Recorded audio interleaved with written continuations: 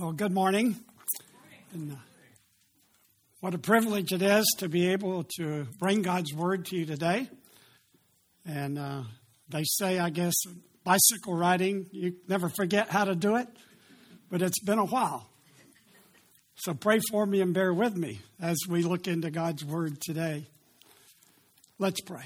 Father, I pray that you would work by the power of your Holy Spirit. First of all, through me, that the words of my mouth, the meditation of my heart may be pleasing and acceptable to you.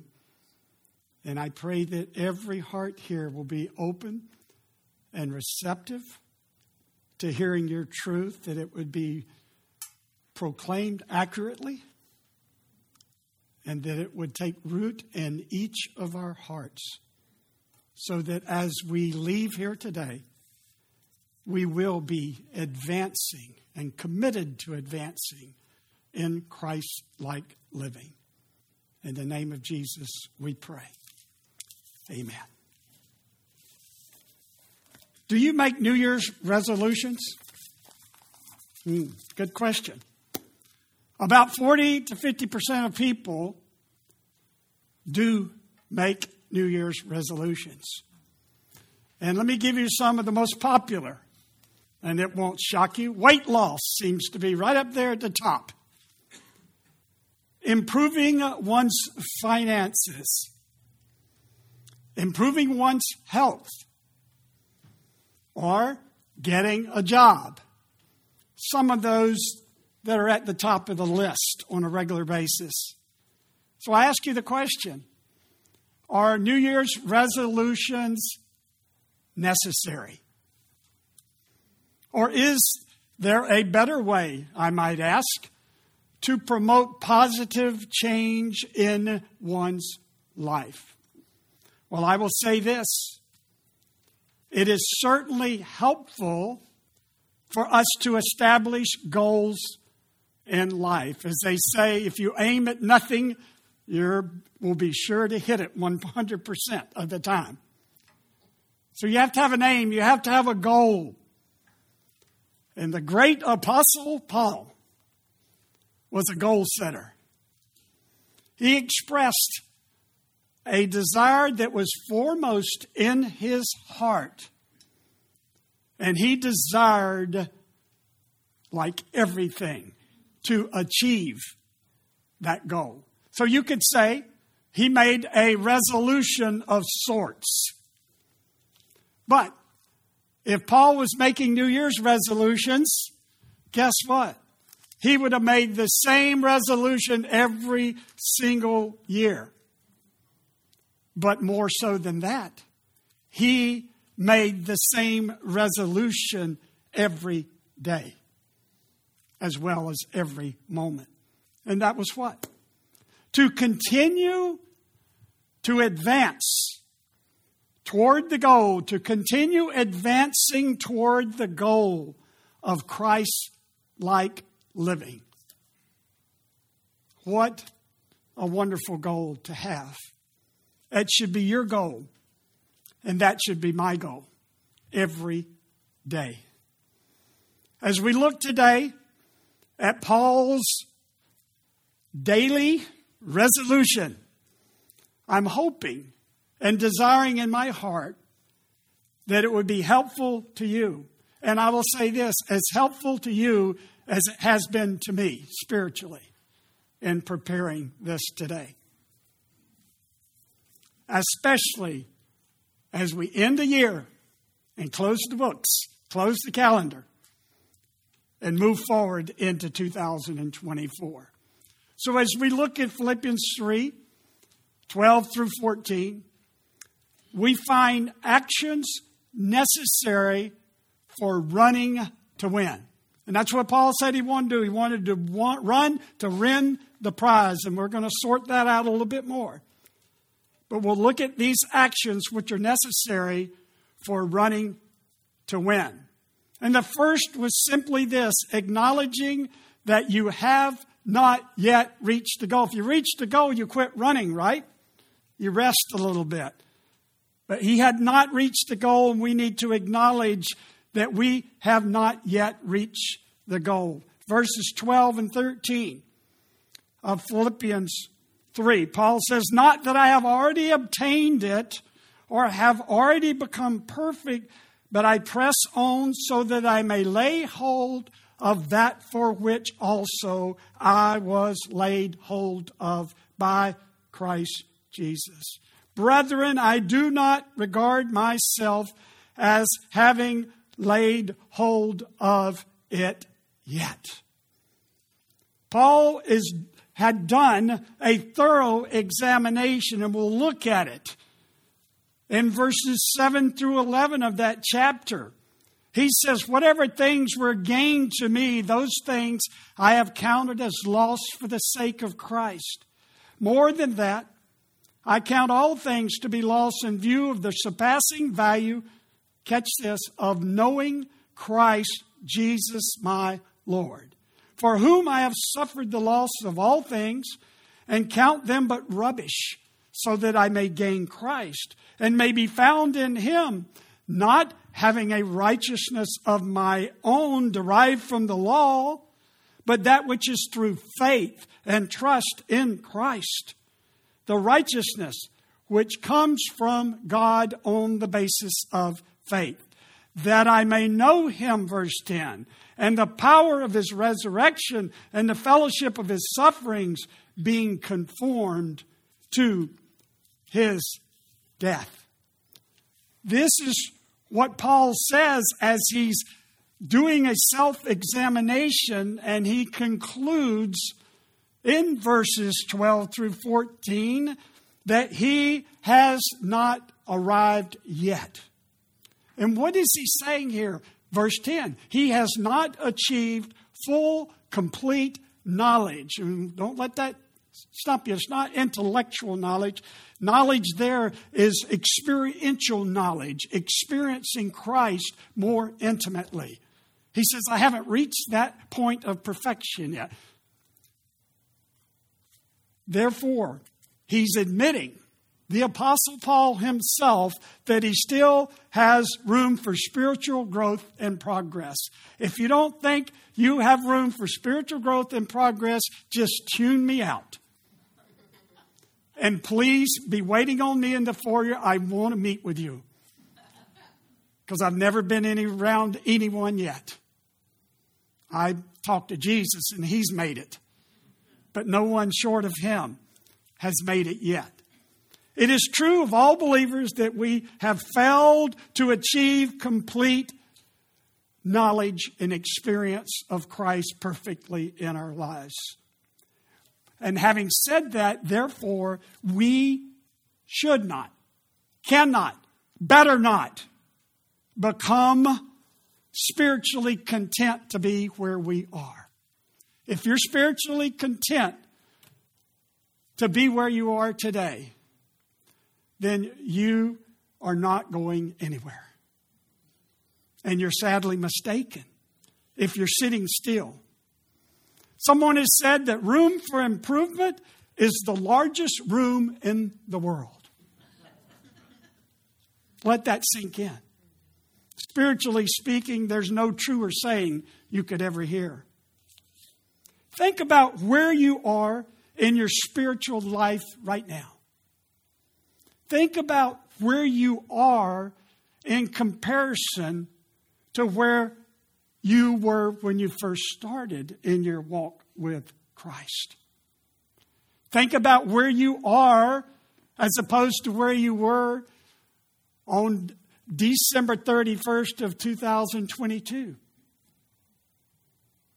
Have you advanced in Christ-like living? Are you experiencing Christ more and more in your daily life than you were a year ago, a month ago, and back to, for me, 52 years ago? And I will tell you with a resounding yes, because you should have seen me then. If you think I'm not very much now, you should have seen me then. Don't compare, by the way, yourself with your spouse, your children, the guy that lives next door to you. Compare yourself with Christ likeness. Are you growing in Christ likeness? Not are you growing more than the person you work with? We tend to do that sometimes. Well, I may not be doing very well, but I'm doing better than him. Well, he's a pagan, so I hope you're doing better than he is. Have you reached the point to where nothing satisfies you unless you know it satisfies God?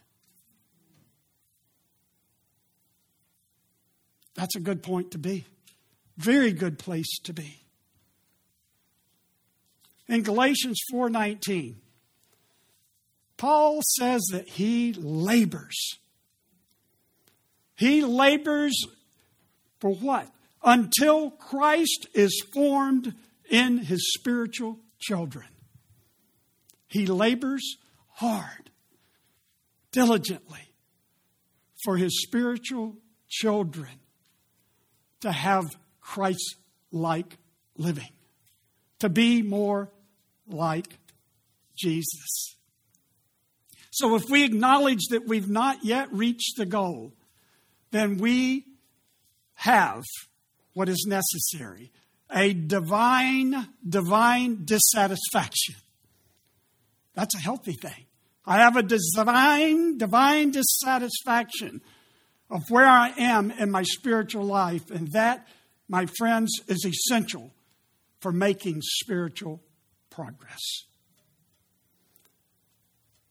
Acknowledging that you've not reached the goal, but also verse 13, Paul says to reach Christ-likeness, to run, to win the goal of being Christ-like in his presence, includes refusing to allow the past to hinder your progress.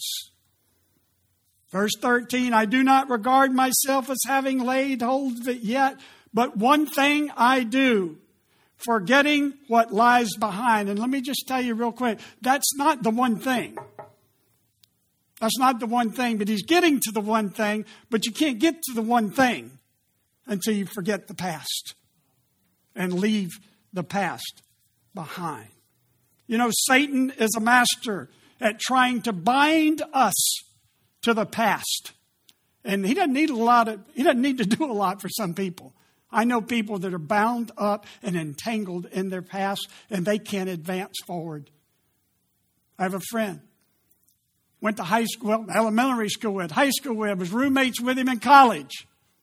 And we both came to put our trust in Jesus Christ back in August of 71.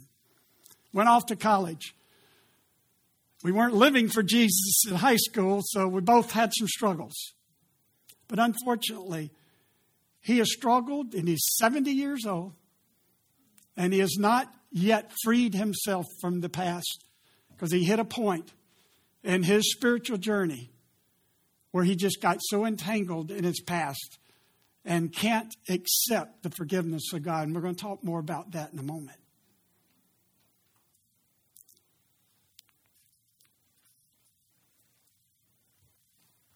You can't run a good race, it's been proven, by looking back.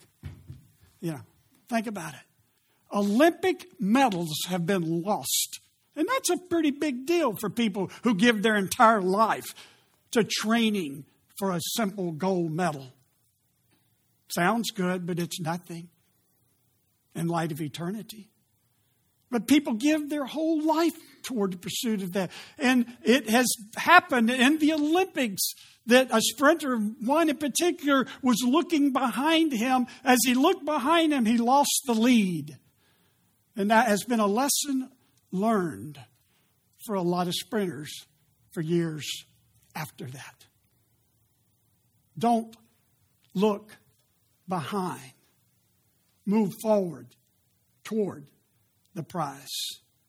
What is Paul referring to when he says that I'm not going to allow the past to hinder my progress? He's referring to not allowing past sins.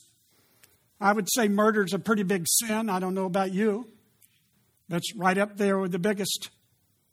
Failures, grief, regrets.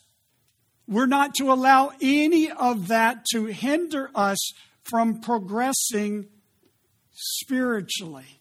I don't care what you've done. Your past does not define you. Your relationship with Jesus, the one who loves you enough that he gave his life for you. He loves you with an everlasting love. He allows you to move forward with his forgiveness. But it doesn't only include failures here. It also includes past successes and achievements. Think about Paul for a second. If you got your Bible open, look at chapter 3, verse 4. I myself have confidence to put my confidence even in the flesh. If anyone else has a mind to put confidence in the flesh, I far more. What's he saying? He goes on to say, I was circumcised the 8th day. I was of the nation of Israel, of the tribe of Benjamin, a Hebrew of Hebrews. As to the law, a Pharisee. As to zeal, a persecutor of the church. He thought he was doing a noble thing at that point. As to the righteousness which is in the law, I was found blameless. What is Paul saying? He said, I had achieved the status that very few people could achieve. I had everything in the world to brag about. If anyone had anything to brag about, it was me. Of course, he did say all that is just like garbage. And due to surpassing joy of knowing his Savior, he counted it all as loss in comparison to knowing Christ intimately. The word forgetting the past, by the way, is in the present tense. You know what that means? That doesn't mean just forgetting it one time and it's gone. That would be easy, wouldn't it? Now, it's interesting. I'm sorry to interject this. It's very interesting as you get older. And I am retired, by the way. I don't know, 70's not old to some of you. I get it. But having said that, I can't remember what I had for breakfast sometimes after lunch, right? You know, my forgetter is better than my memory, my rememberer.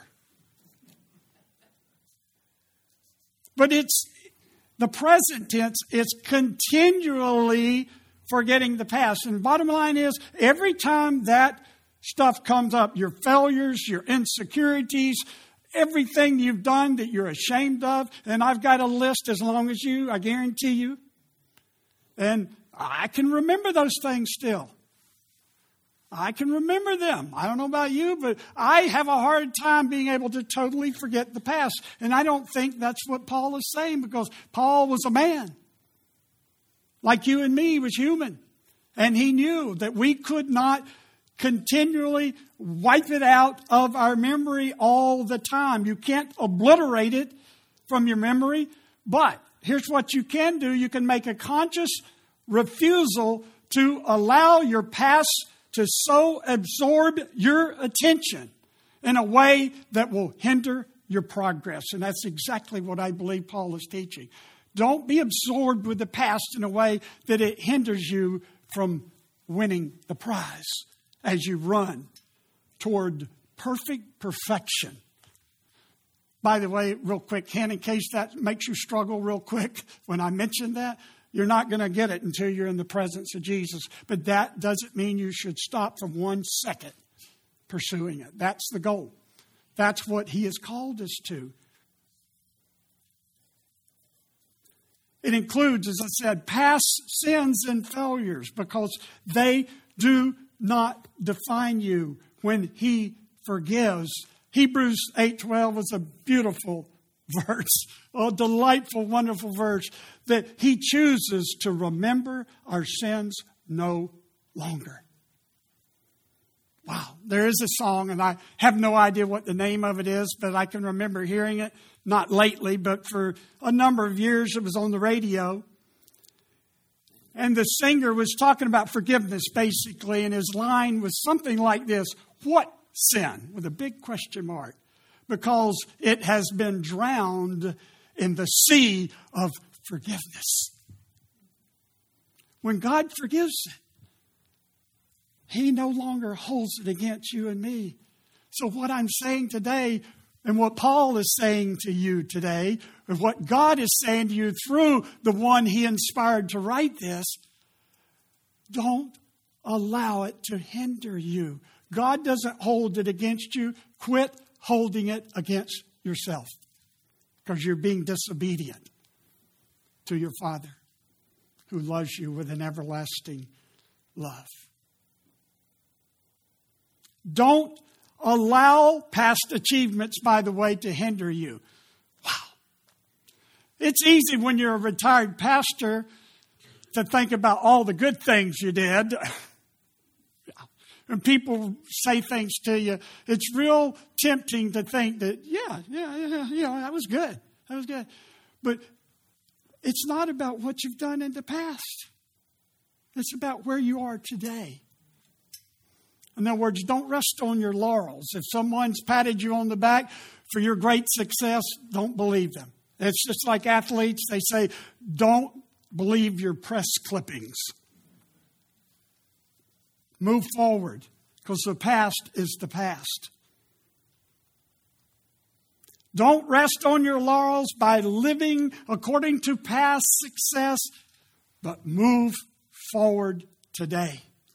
But by the way, you're not going to forget everything in your life. And Paul is not saying forget everything in your life, because we're told in Scripture to remember His faithfulness to us. And there's a psalm, forget none of His benefits. It doesn't say it says remember every single one of them. Now, it's going to be hard to do that, but it's much easier, I think, to remember the past failures, because there's an enemy who loves tempting us with those past failures and bringing up the past. Just tell him he's a liar to get out of here, because he is. But your Father says you're forgiven. But remember His faithfulness to forgive, to cleanse. As you forget what hinders and move forward. But how do we move forward? Hebrews 12, we heard that earlier, verse 1 and 2. But verse 1 of Hebrews 12, we learn how that we can move forward and not be entangled in the past. When Paul says, let us also lay aside every encumbrance, not some, but every encumbrance, and the sin which so easily entangles us. And I believe that when he says so easy, I think every one of us have what they call a besetting sin. The one thing, and you said, well, mine's this long. Okay, well, I'll pray for you. You pray for me because mine's pretty long too. But there's always something that's the weakest point in our walk with Christ. And there's something that we're most likely to fall into when tempted to do it. And I think you probably know what that is in your life. You know what you struggle with the most.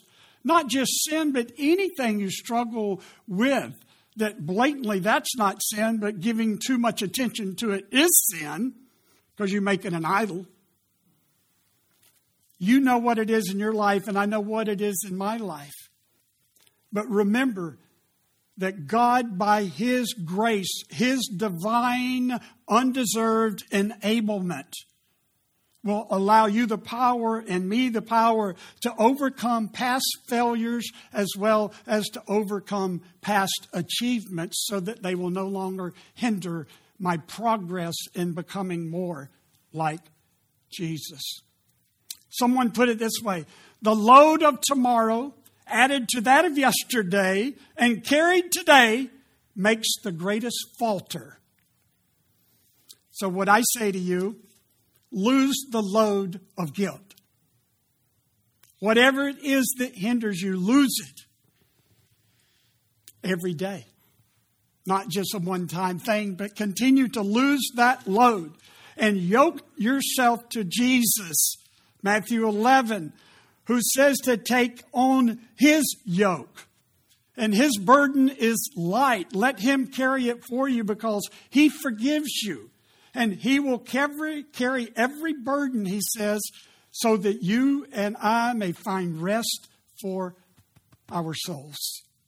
There's no rest when you are wandering around in the guilt of your sin, are focused on those things that hinder you and you're entangled in the past. Give it to Him and find rest and peace for your soul. John MacArthur says it this way. Paul made a definitive break with everything in his past, both good and bad. He made a break with his achievements and his virtuous deeds, his great success in ministry, his sins, his missed opportunities, and all the disasters in his life must be forgotten as well as in your life and my life. Forgotten and left behind. He goes on to say they do not control the present or the future. God does. Believers cannot live on past victories, nor should they be debilitated by the guilt of their past sins. They must break with the past if they're going to pursue the spiritual prize. He says the clearest vision belongs to those who forget the past. How is your vision? Is it blurred with the guilt of your past? Is it got a hold on you so that you can't advance forward because of the past? Let it go. And let it go every day. And only as you let it go, the writer of Hebrews says, will you be able to run with endurance to the prize of being like Jesus. Someone was asked the question if they would rather have their sight or their memory. And their resolute, firm answer was my sight.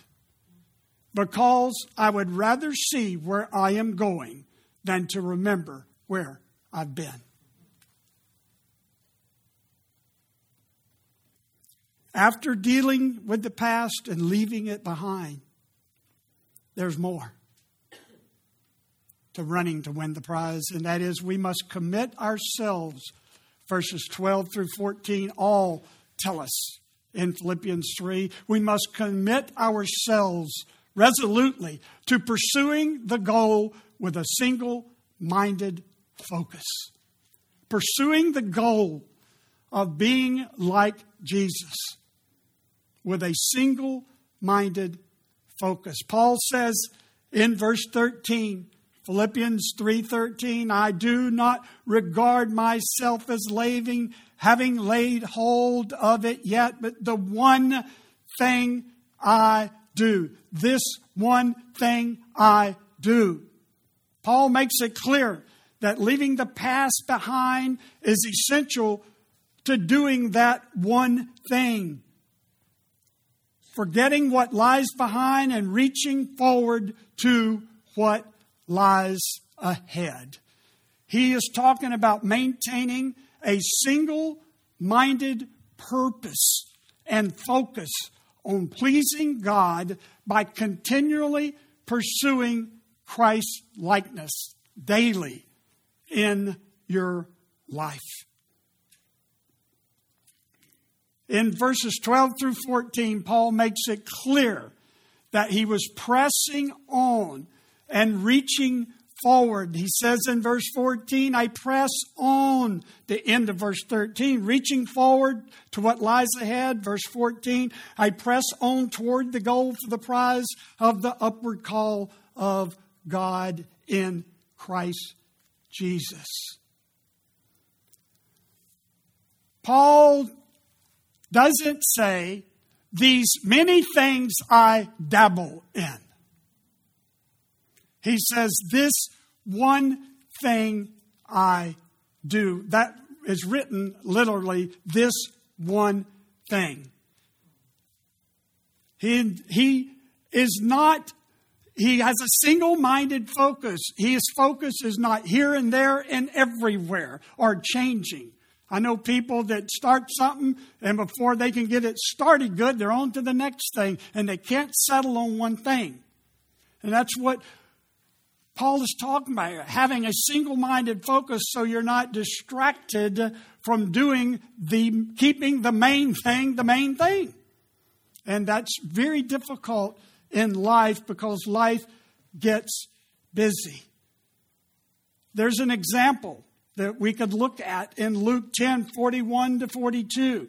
You may be familiar with the story where Jesus is coming to Mary and Martha's house, and they're going to entertain Jesus. Not a big, overwhelming task to demonstrate God, to entertain God in your home. Well, they made a distinctly different approach to that. They took a different approach. And Martha was running around, busy as a beaver, all stressed out.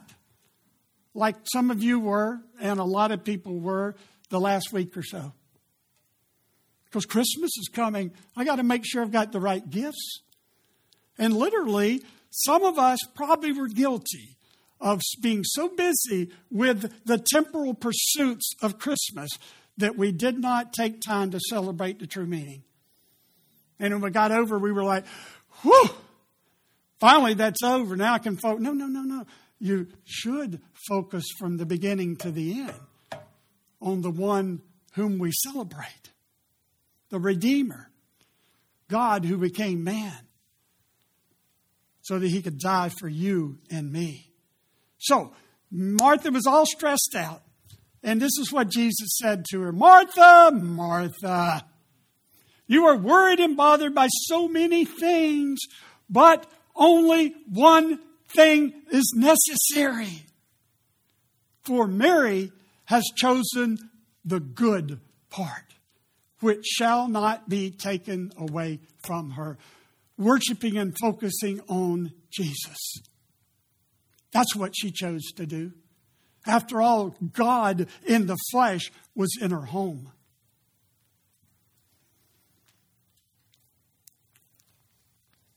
Is your one thing focusing on Jesus and pursuing spiritual perfection?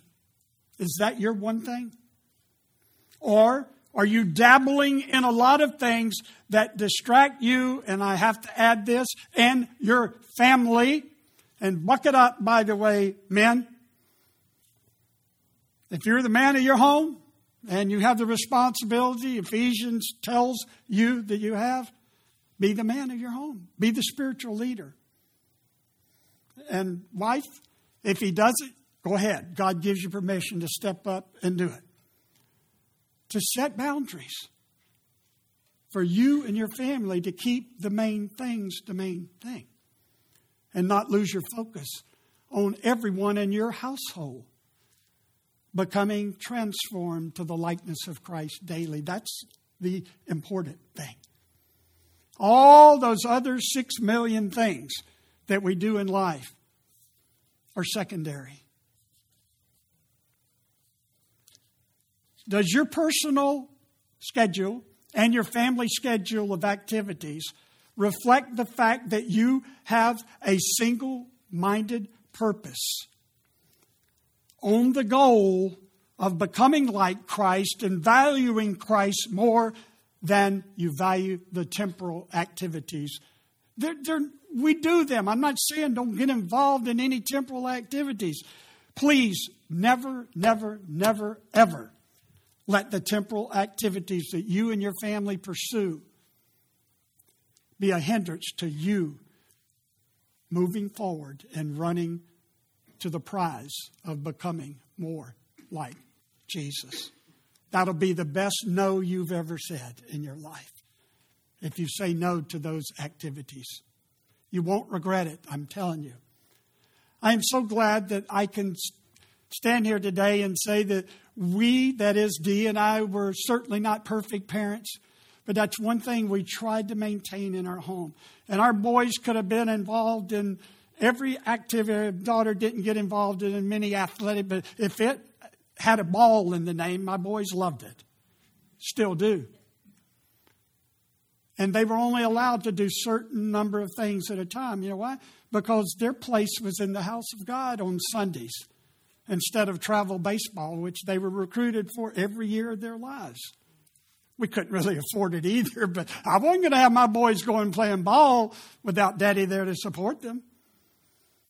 I'm here preaching the Word, and my boys are out spending the Lord's Day in a temporal activity that was becoming before worship. You say, that's legalistic. No, that's biblical.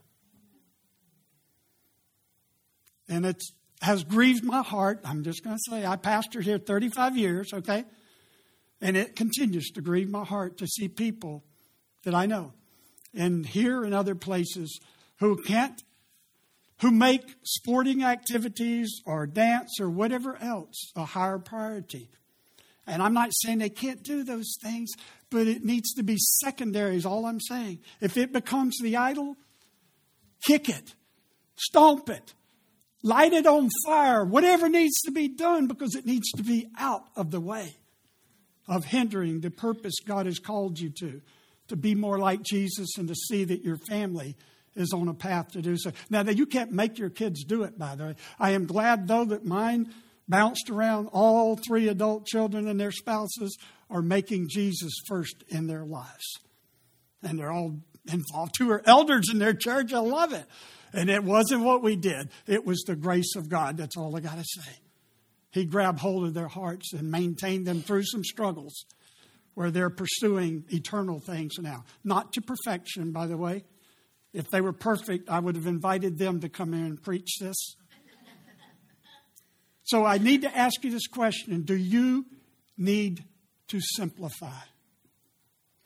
Real quick, last week it was, wasn't it? Rory was praying for Clearwater Community Church, and Pastor Berger out there and said he was preaching through the sermon, Simply Jesus. And I almost came out of my seat. I was sitting right here. I was wanting to, in the middle of his prayer, I was wanting to jump up and say, hallelujah, brother. More power to that, brother.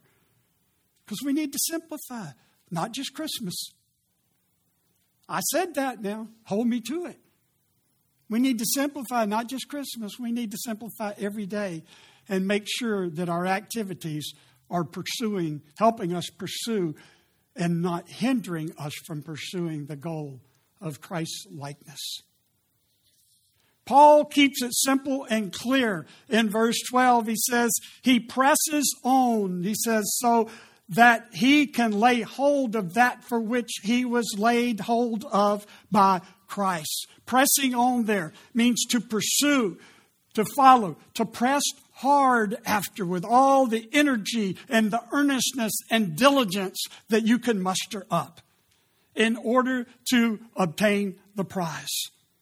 In verses 13 and 14, he says he reaches forward as he presses on toward the goal of Christ likeness. And if you're not familiar, what he's talking about there is like the runner running toward the finish line in a sprint or a race of any kind. And he's giving every ounce of energy he has, stressing and straining every fiber of his being. It's amazing to see that. You know, one guy wins by an eyelash, because he exerted just a tad more energy at the finish line. That's the way Paul says we need to run. And here's how we do it sometimes. I'm sorry. I'm guilty of that. You're guilty of it. He says, energy going toward the goal. You're only here for a little while. Run it right. It's only one race you have, so run it the proper way.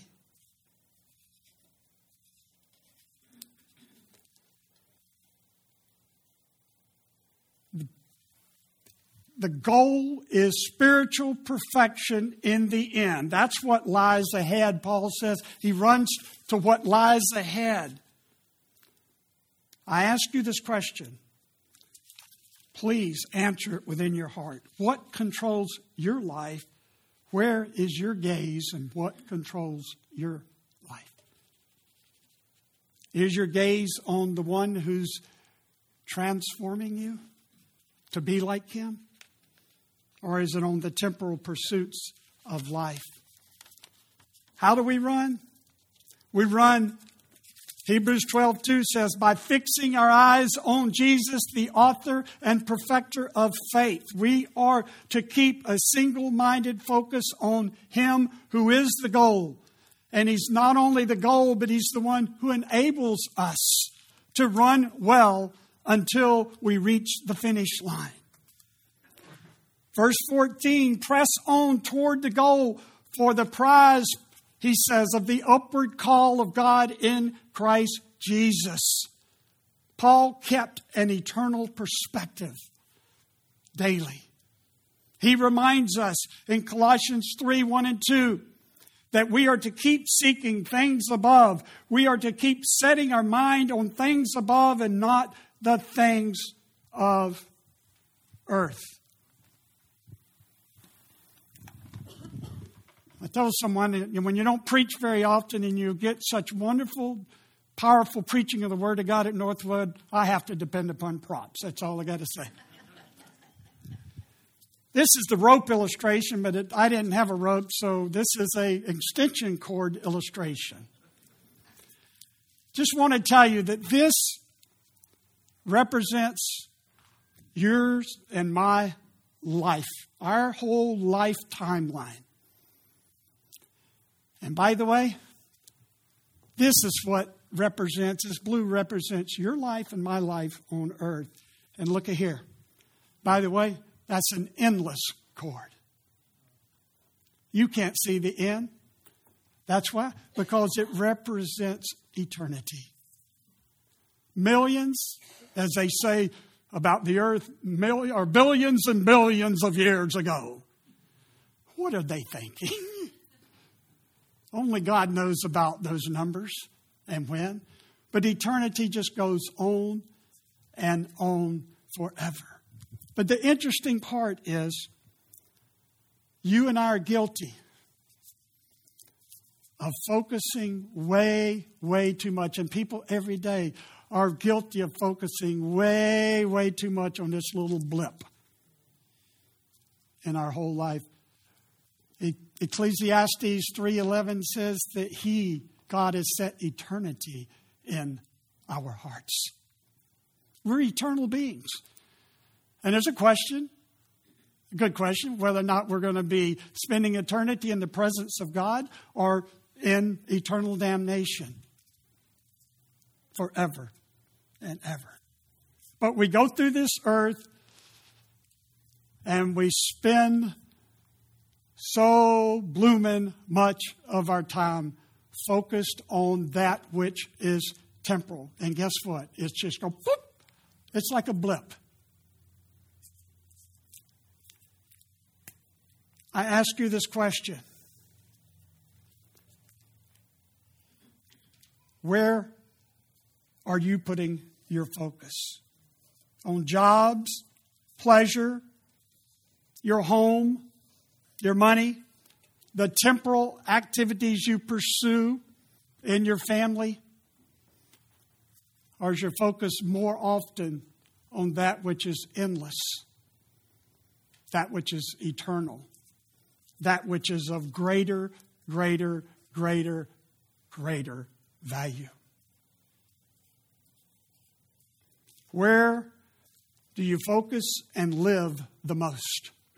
For the temporal or the eternal? Paul was running with an eternal focus and making daily decisions with eternity and eternity's values in his view. How about you? This is something I say to people because a friend of mine who was an elder here, then became a free church pastor later as he left here.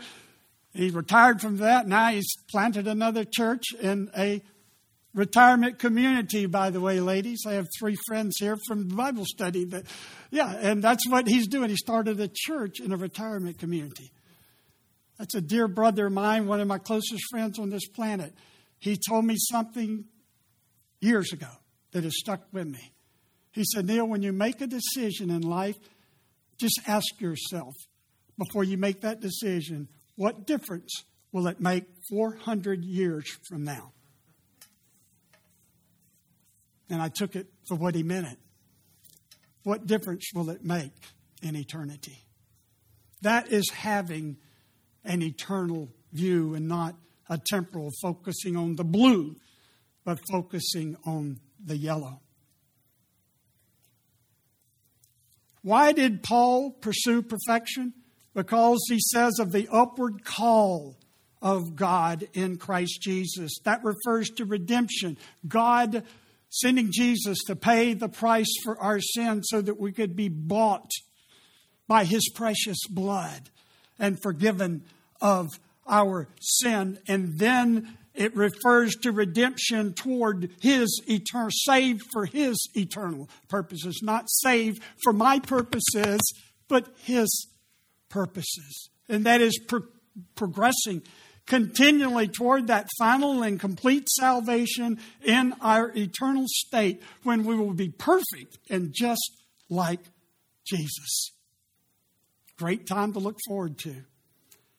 If you have responded to His call, you are in the race. If you have not acknowledged Jesus Christ as the one who died as a substitute for your sin to satisfy the wrath of God against sin so that you could repent, turn away from your sin, and place your trust in the sacrifice of Christ. Experience His forgiveness and become a child of God. Do so today. And then run the race by pursuing eternity and Christ-like living. If you don't know how, talk to me, talk to Mitch. We'll be happy to help you with that. All who have responded to His call are called upon in Scripture to pursue holiness. 1 Peter 1:16-17, we are to be holy as He is holy in all, not some, but all of our behavior. So if you're progressing and pursuing holiness and progressing in holiness, then you're on the right track. If not, pursue holiness in your life and all your living. Paul shows us another way that we can run. 1 Corinthians 9:24-27. He says, do you not know that those who run in a race still all run, but only one receives the prize? Run in such a way that you may win. Everyone who competes in the games exercises self-control in all things. They do it to receive a perishable wreath, but we an imperishable. Therefore, he says, I run in such a way as not without aim. I box in such a way as not beating the air, but I discipline my body and make it my slave, so that after I have preached to others, I myself will not be disqualified. He says, run to win. That's how we get to the goal. Pursue Christ-likeness by running to win the prize, exercising self-control. You know what self-control is real quick? It's self under His control. Yielding to the Holy Spirit of God to control my thoughts, my attitudes, and my actions. And that will keep me focused on the prize, folks. If you're yielding your thoughts, attitudes, and actions to Him and His control, He will keep you on the goal and not on the distractions. Runners do it for a perishable wreath. Paul does it for an imperishable prize of finishing his life well. And as he says, so that I will receive the crown of righteousness, the crown which is righteousness in the presence of God, knowing that I have run the race toward Him in a way that pleased Him. Discipline running is also addressed in 1 Timothy 4:7-8, where Paul talks about being disciplined. He says you're to discipline yourself for the purpose of godliness. Because he says bodily discipline, he doesn't say it's bad. It's not of as great a value. But he goes on to say, discipline yourself for the purpose of godliness, which has benefit today in this life and for eternity. Are you disciplined to run the race? Do you have a plan for spiritual fitness? Reading the Word and prayer are essential. Worship personally is essential. Worship and fellowship with one another and encouraging one another, all the more as we see Christ drawing near, is essential to that plan, folks. May it be in your plan, because it is essential. Small groups are, I believe, essential, where you can spur one another on and live life together and be accountable in relationship with others. Community Bible reading, I love it. I've been a part of it for however long we've been doing it, and it's beneficial because it keeps me sharing with my brothers and holding one another accountable to what? To keep running toward the prize. Are you moving the needle? Thank you, Mitch, for that. That helped me out. Are you moving toward the needle? You're not perfect. You wouldn't be here if you were perfect. Are you moving that needle toward Christ-like perfection? Daily, monthly, yearly, every decade? Someone has said that a Christ-like life is not a moment to achieve, but it's a goal to pursue. Have you been progressing in Christ-like living?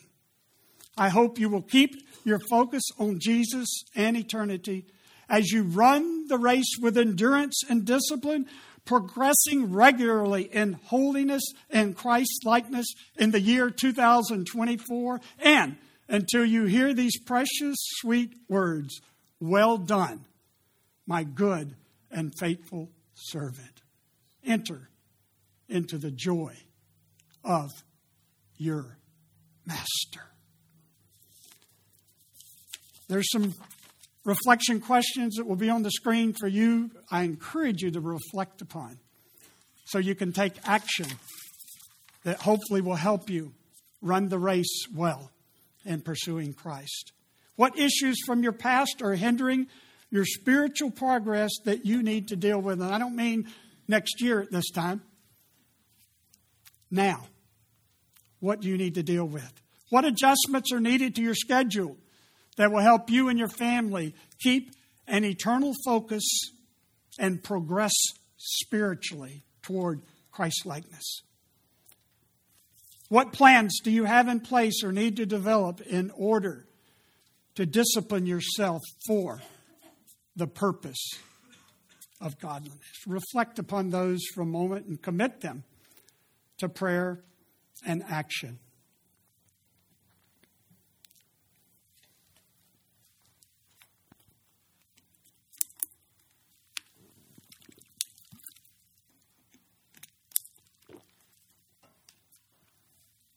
Father, I thank you for the example you provided for us in the Apostle Paul and for using him, Lord, to communicate your word of truth to us so that we could learn from it and be better prepared to run the race toward Christ-like perfection that you've called us to, advancing regularly, making progress toward Christ-likeness daily, all so that you will be honored and glorified in and through our lives. And we thank you and commit ourselves to you in the name of our Savior Jesus.